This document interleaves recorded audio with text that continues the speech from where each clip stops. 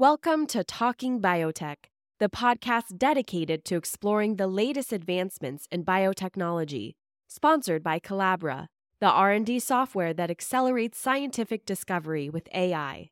Each week, we'll dive into the latest innovations and discoveries with industry leaders and pioneers. Now, here's your host, Dr. Kevin Folta. Hi, everybody, and welcome to this week's Talking Biotech podcast by Collabra. Now, if you look around, it's amazing how our lives have been changed by composite materials. And we don't think about it very often, but if you look at the synthetic materials that make up everything from our car parts to your headphones to spaceships, this stuff is everywhere. And synthetic chemistry can concoct these polymers by reacting different, smaller monomers together to form larger, more elaborate structures, sometimes with really strong properties and such as durability, and all is done probably at a pretty low cost. Now, biological systems also make polymers. And is it possible that with a few little tweaks that they could be genetically reprogrammed to build new structures using biotechnology? And could you use them as modern factories powered by sugar or sun to make the building blocks of modern polymeric molecules? It would truly represent the next generation of material science innovations. So can we make future complex polymers from microorganisms harvested from fermenters rather than from petroleum harvested from the planet? Today's guest thinks so. So today's guest is Dr. Scott Franklin. He's the co-founder and chief science officer of Checkerspot. Welcome to the podcast, Scott. Hey, thanks, Kevin. It's a pleasure to be here today. Yeah, well, I'm really happy to have you on. I think it's a great opportunity to talk about this because we haven't covered this topic too much in the podcast series. And I think it's a great opportunity. So let's start at the beginning. The company that you founded is working on the development of specialized compounds from biological systems, so microalgae. So what are some of the real advantages to using microalgae as a fundamental basis to develop these exciting new chemistries? The value in microalgae as a production platform for these types of molecules is they're single-celled organisms. So they're microbes, essentially. But they make a lot of materials, a lot of monomers that are very similar to those made by, and in fact, in many cases, the same as those made by higher plants. So when you think about many of the things, raw materials that we derive from higher plants, trees or crops take months or years to mature, and so that we can harvest those materials. Our microalgal systems typically operate on the scale of days because they're a single-celled organism, and we've developed a lot of tools to manipulate them and change and alter the outputs of the types of materials that they make. So you can think of them as a plant-like platform, but they operate on a different time scale, a much more rapid time scale. Okay, so I see the big advantages, but when we talk about microalgae, what exactly are they? And, you've explained a little bit about why they're useful hosts, but are they specifically amenable to engineering or maybe have different capacities for different metabolic pathways that really make them useful for this kind of application? Yeah, so a couple of points there. When we talk about microalgae, that's really a generic term. And all it means is an alga that's single-celled. So we're not talking about things like seaweed and kelp. We're talking about single-celled organisms. And usually when you think algae, you think sunlight. We don't use sunlight. There are many, many species of microalgae that actually grow under what we call heterotrophic conditions with a reduced carbon source, usually sugar. So dextrose from corn or sucrose from sugarcane. And we grow these in fermentation vessels very, very much like we would grow yeast or E. coli. The attributes they have, and particularly in our case, is that the strains we work with are very prolific oil producers, triglyceride oil producers. So in that respect, you can think of the starting raw material they make very akin to petroleum. akin to a barrel of oil. And part of what we're doing at Checkerspot is exploring all the different ways we can engineer the microalgae to tailor the types of triglyceride oils they make, and also apply new chemistries to those triglyceride oils to get to new and novel high-performance polymers. Okay, so here's the softball question of the day. Okay, really easy. You're using microalgae to generate specialized triglyceride molecules, different triglycerides. But what's wrong with the old way of doing this and deriving the basis for these products from petroleum or other types of synthetic chemical?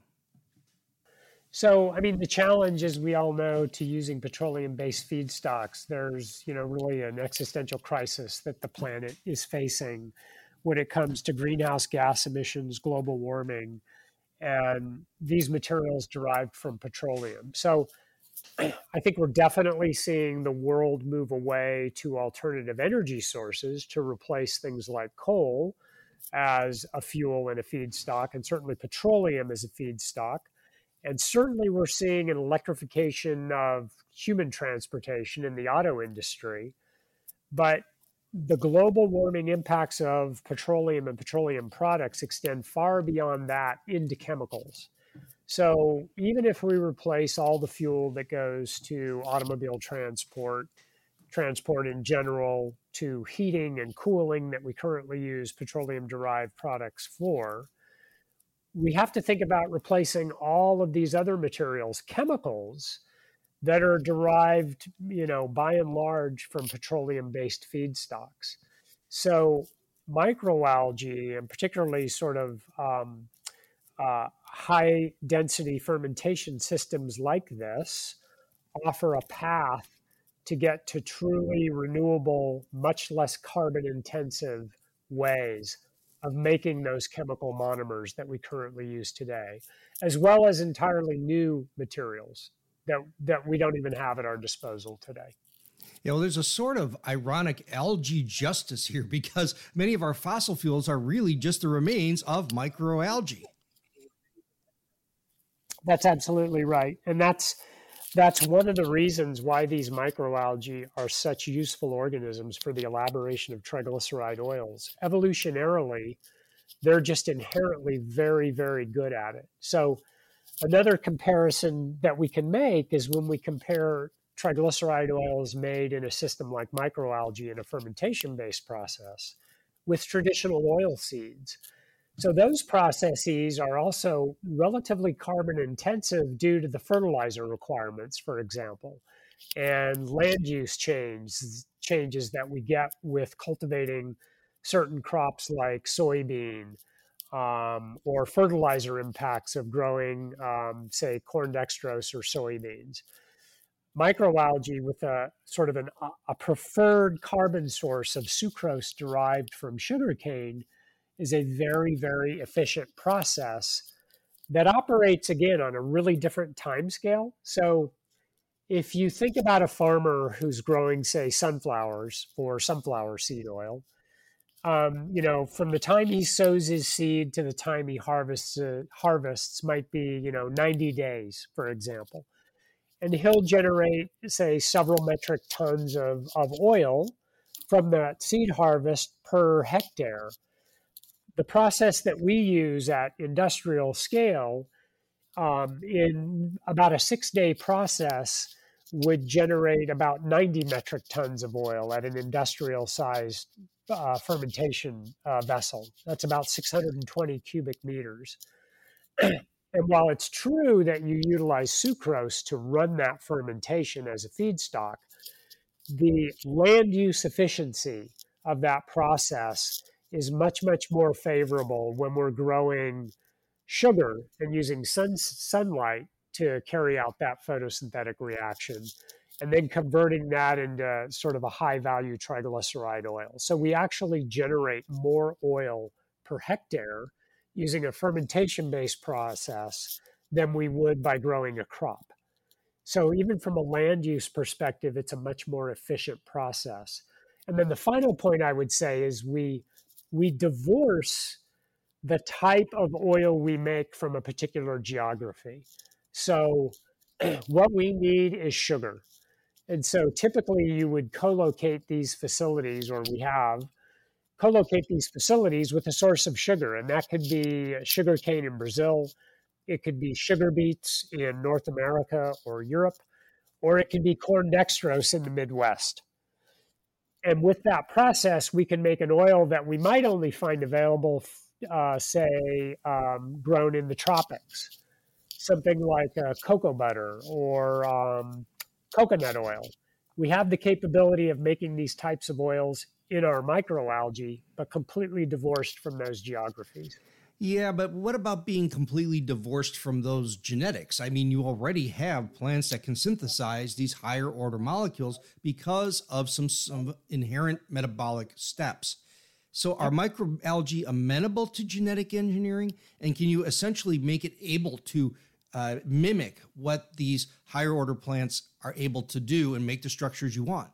Absolutely, and that's why these microalgae are such a facile platform, such a useful platform for doing this, because evolutionarily these microalgae and their biochemical processes for making triglyceride oils are actually the progenitors of those processes in higher land plants, in oil seeds. So they actually spawned these biochemical reactions that higher land plants took on board hundreds of millions of years ago. Microalgae have been utilizing these processes for, billions of years to make these compounds and gave rise to higher land plants. So what we can do is we can actually borrow genetic information, and this is a large part of what we do, genetic information from higher plant oil seeds, and we can mobilize those genetic elements in our microalgal system to elaborate new oils that might be made in something like a coconut tree or palm kernel oil or even a soybean. But even more important and more interesting is we can combine those pieces of genetic information combinatorially. So we can make an oil that, for want of a better way to think about it, is a cross between palm kernel oil and high oleic sunflower oil, because we can get a certain physical property out of an oil like that. So it's really being able to combine all these elements together to create, in essence, what are new material feedstocks. But can we drill down on that a little bit more? Because, photosynthesis versus fermentation. I think about it as a plant biologist. I think of how the plants are factories. The sun is free. Carbon dioxide is free. Your energy and your raw materials are there to be made into more elaborate structures. So how do the two compare, photosynthesis against fermentation? Yeah, so if we're comparing microalgae and thinking about, well, wouldn't it be more efficient to grow microalgae using sunlight? That's one aspect of your question. So let's address that first. And the answer is, yes, sunlight is free, but sunlight is the driving energy force in photosynthesis. Everything an organism needs to do is going to be driven by its access to sunlight. And the challenge that you have when you start to cultivate microalgae photosynthetically, and I spent a lot of time in my career doing that, is light limitation. As soon as that culture starts to get somewhat dense, and by our fermentation standards, that's a very, very low density, the culture becomes light limited. So all the metabolism begins to slow down, which means oil accumulation slows down, nutrient uptake slows down. So the productivity of that culture on a volumetric basis, grams of oil per liter per day, becomes very, very low. When we compare that with a fermentation-based process using, and it can be the same microalgal species, we might be 1 or 2 log orders higher in dry cell weight accumulation on a per day basis. So I'll give you a comparison to a facility I used to work at in Hawaii that's still in existence today, an outfit called Cyanotech. They make photosynthetically grown microalgal products, spirulina, Haematococcus for astaxanthin production. That's about a 90-acre facility. And when I was there in the mid 90s, we could produce maybe 350 metric tons of spirulina biomass per year.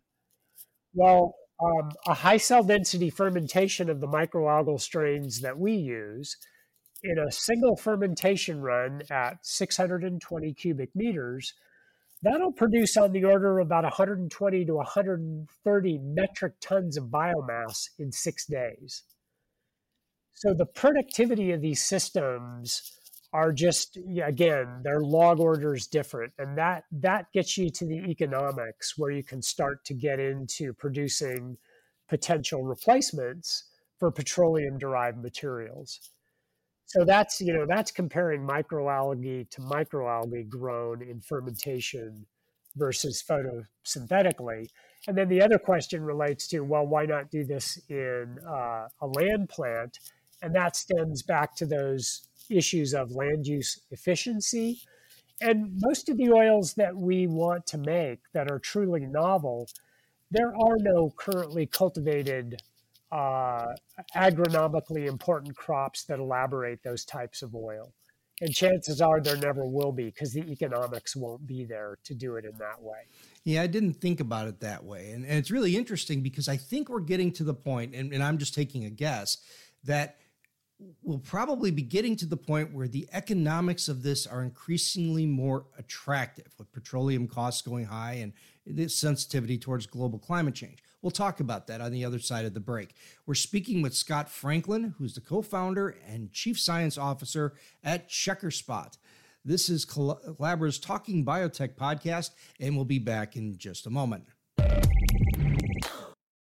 This episode is brought to you by Colabra, the data monitoring platform designed to reveal research insights and streamline reporting across your organization. With Colabra, you'll gain a comprehensive view of your research workflows, simplifying scientific IP governance, compliance, and analysis. Visit Colabra.app to learn how you can transform your research process today. Colabra.app.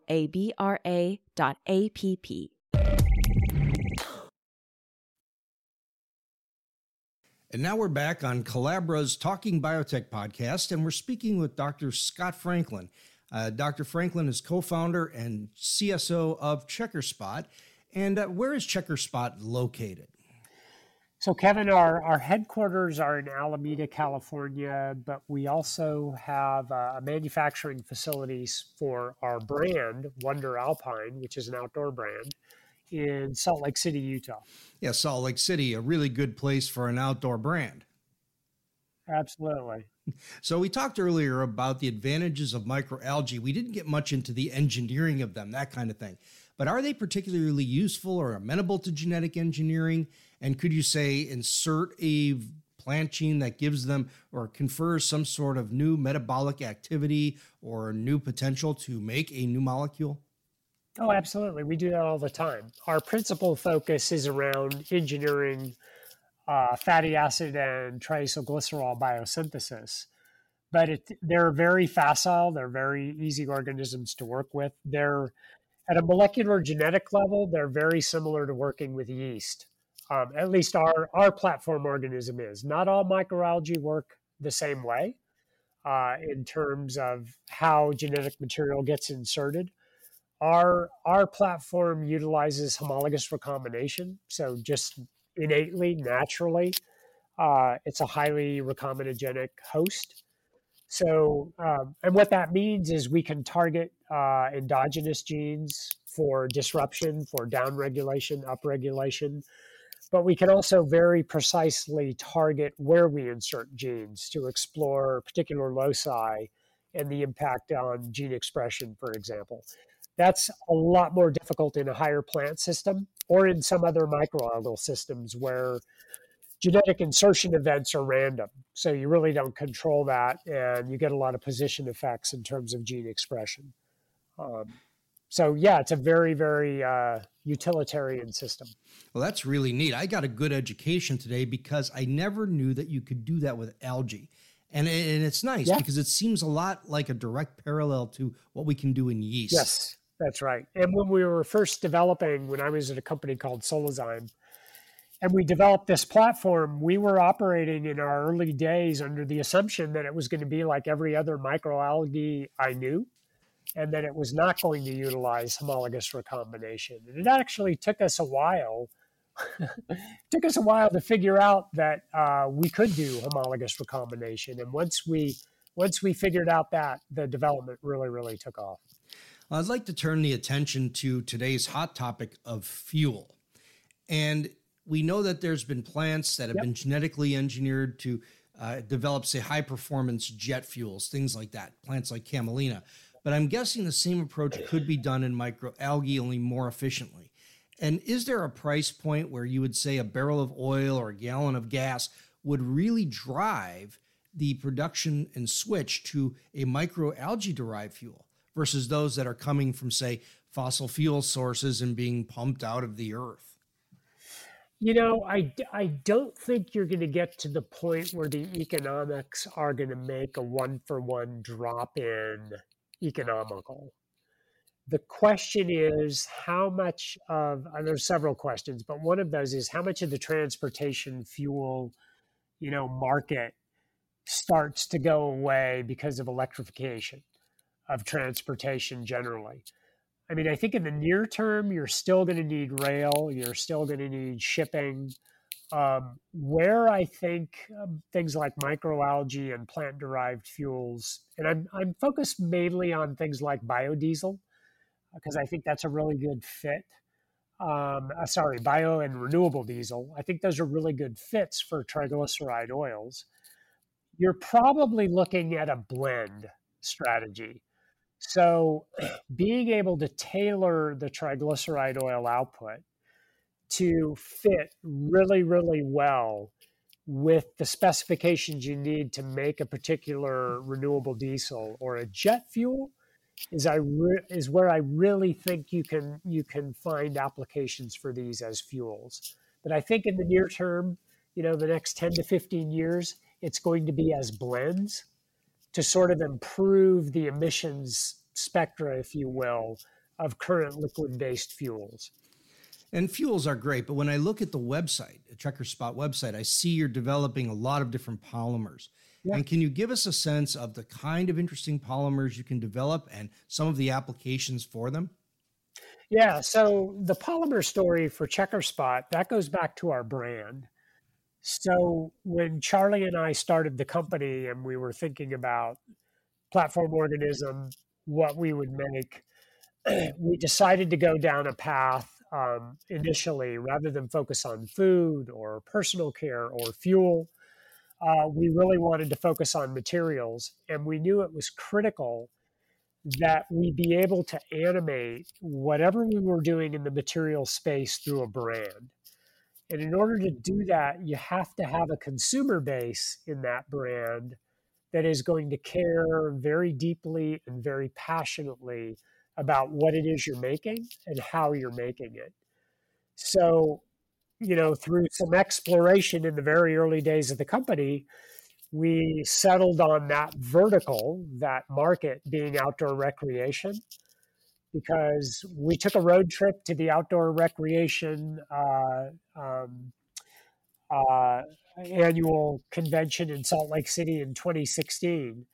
And those people were really captivated by what we were proposing to do. And we didn't have any samples. We didn't have any material. We basically had a concept, but we were kind of getting feedback of if that was something that they thought was worthwhile. And it really validated our conviction that we needed to focus on building a brand in this space and then developing the materials to service initially that brand. And that led to the development, the genesis of Wonder Alpine. And so we did that we brought that to market in 2019 with the general manager, Matt Sturbins, who had a deep background in backcountry skiing. So the first materials that we've begun developing are for applications in outdoor and specifically in backcountry skiing. And what that has led to, and this was our desire and our hope, is a whole suite of applications development for materials that can fit into those end use applications. So a very demanding, high performance materials that one would use in backcountry skis, and now in 2022, the launch of split boards and snowboards. So conceptually for us, it wasn't enough, and it will never be enough to simply develop a material and then try and get others to adopt it. There's an ethos within the company that we need to animate these technologies through brand. And that brand and the applications serve as a focusing mechanism so that we can begin to understand, how do we utilize these materials? How do we make them better? And very importantly, how do we formulate them to deliver the performance properties that we need in an end-use application? You see, this is what I really love about this, is that you're demonstrating that consumers would be interested in maybe paying a premium for something that was coming through this more renewable and sustainable process and this more sustainable platform. And I'm always hesitant to make this podcast sound something that could be misunderstood as an infomercial or something like that. But I don't want it to sound like that. But at this point, I think it's a great idea because your technology has an endpoint of the process that's something the consumer finds useful. And whether you're using an alternative strategy to get there or a biotechnology process to get there, the consumer is excited about the end product. And that's really cool. It's just another way of showing that biotechnology has great applications to make something the consumer finds good, that's good for an economy, good for business, ultimately good for the planet. And that's really good because you're doing all of this manufacturing in a fermenter rather than pulling oil out of the earth. That's right. And there's an, well, I think for us, there was also an anticipated and now validated knock-on effect of that strategy, because it wouldn't be enough just to, take a lot of investors' money and build a really cool outdoor brand. Understand me, there's huge value in that for CheckerSpot. But the real value has come with that applications development, and not only the connection with the end-use consumer of the Wonder product, it's the brand adjacencies. Other brands in the winter sport arena, we call these close adjacencies, that look at Wonder Alpine, look at the materials, and are now buying those formulated materials. And so the strategy is that through expanding these concentric circles of what we call adjacencies, we get out into a wider and wider user base of these materials. And as we continue to do applications development for these wider and wider applications, we create more value within the organization and more value for our materials. But that whole process is exactly what the petroleum industry did. It's right out of their playbook. It is identical to how they developed the chemicals industry that grew out of, what are we going to do with the rest of this stuff in a barrel of oil? They had to go and develop all those chemistries and, importantly, end-use applications for those materials. That's exactly what we're doing, and it's a great game plan. Yeah, I love it. Put me down for an algae kayak and a bike helmet when you get there. Exactly. That's right. And the only way you do that is you have to do that applications development work. Because if you're just making the monomer, you're ceding all of that activity to somebody else, and they're on a different timeline, they're on a different time scale, they have a different agenda, and they got a lot of stuff to do. And in our past lives, we found that the ball just doesn't move quickly enough when you're a startup if you don't take that on board and start to develop applications. Yeah, so if I had a kayak that was made from microalgae derived polymers and I were to use it in the ocean, would there be a risk of making the microalgae resident in the ocean feel like underachievers? There's a possibility if they knew where that came from. I just kind of imagine, look what you guys could have done. I guess it really leads us to the future. Right. How far can this technology go? What can be done in microalgae that's maybe outside of traditional polymer synthesis space? Well, I mean, anything that we currently think about making or that we derive from a plant system as a first start are things we can imagine making in microalgae. So those could be a variety of small molecules. The other thing to appreciate about microalgae, the organism itself, think about it. It's a great delivery system. Uh, when we process microalgae coming out of the fermenter, it's a very simple process. We dry it. You can spray dry it or drum dry it. When you think about what you can package inside that little cell, just like an oil seed, think of all the possibilities of novel materials, maybe drugs, maybe probiotics, maybe fertilizers, maybe insecticides, bio-based insecticides that you can incorporate in that little package. And now you've got this great delivery vehicle for a variety of end use applications, from, personal care to agriculture to food.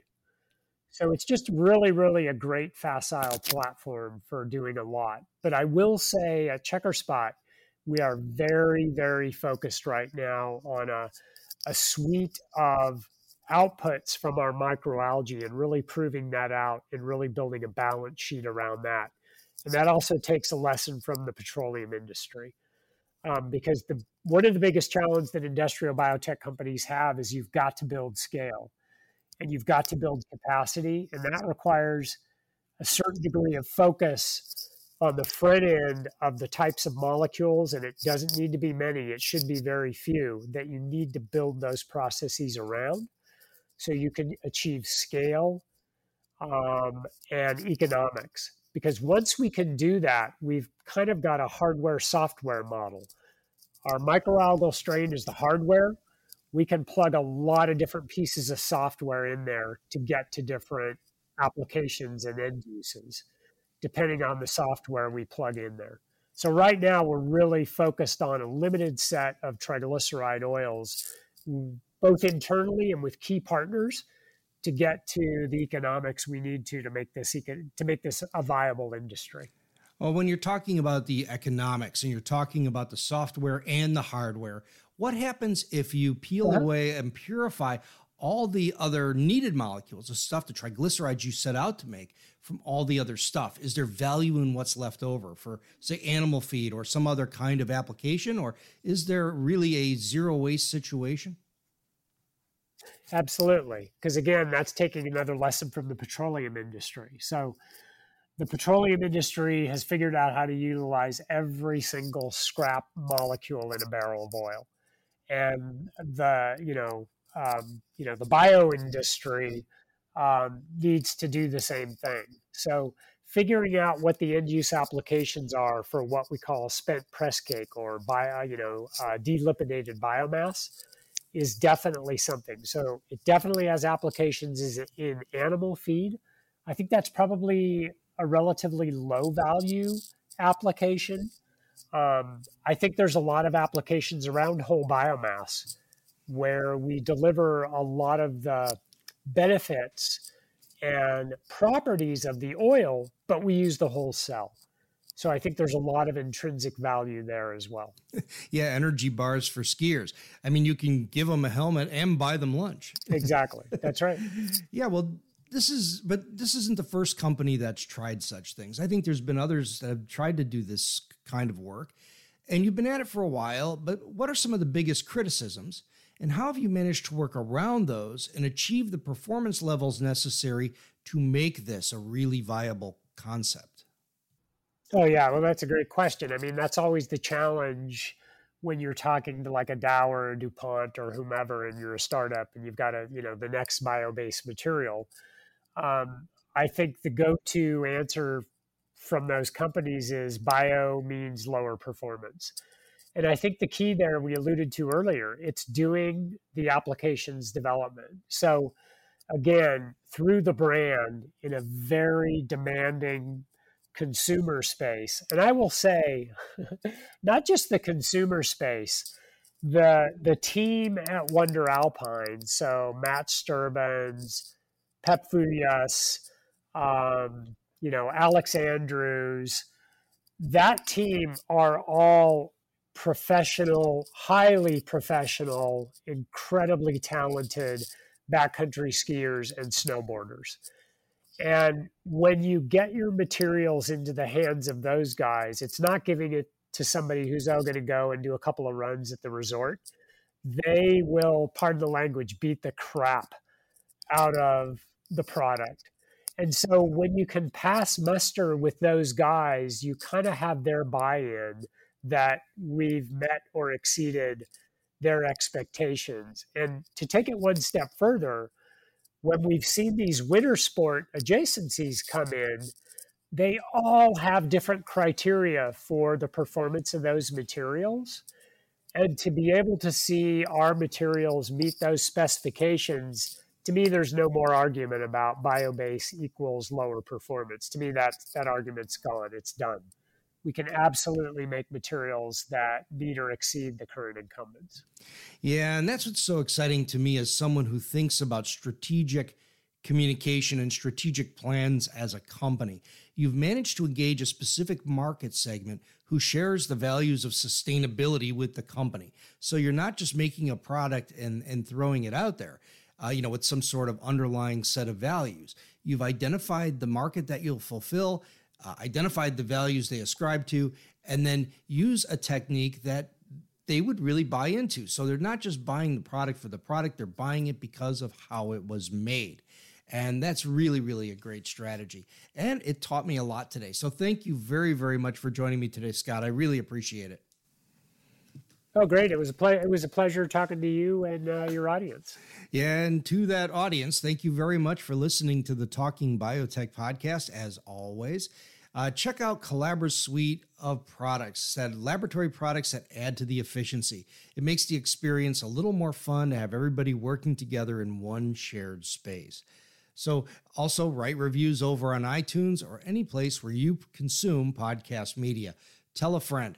We continue to grow with more downloads every single week, now in our 8th year. Thank you for listening to the Talking Biotech podcast, and we'll talk to you again next week.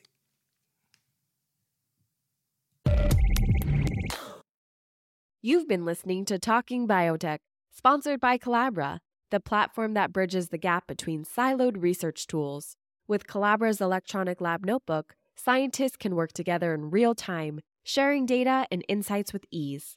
Revolutionize your research collaboration. Sign up for a demo today at colabra.app, colabra.app.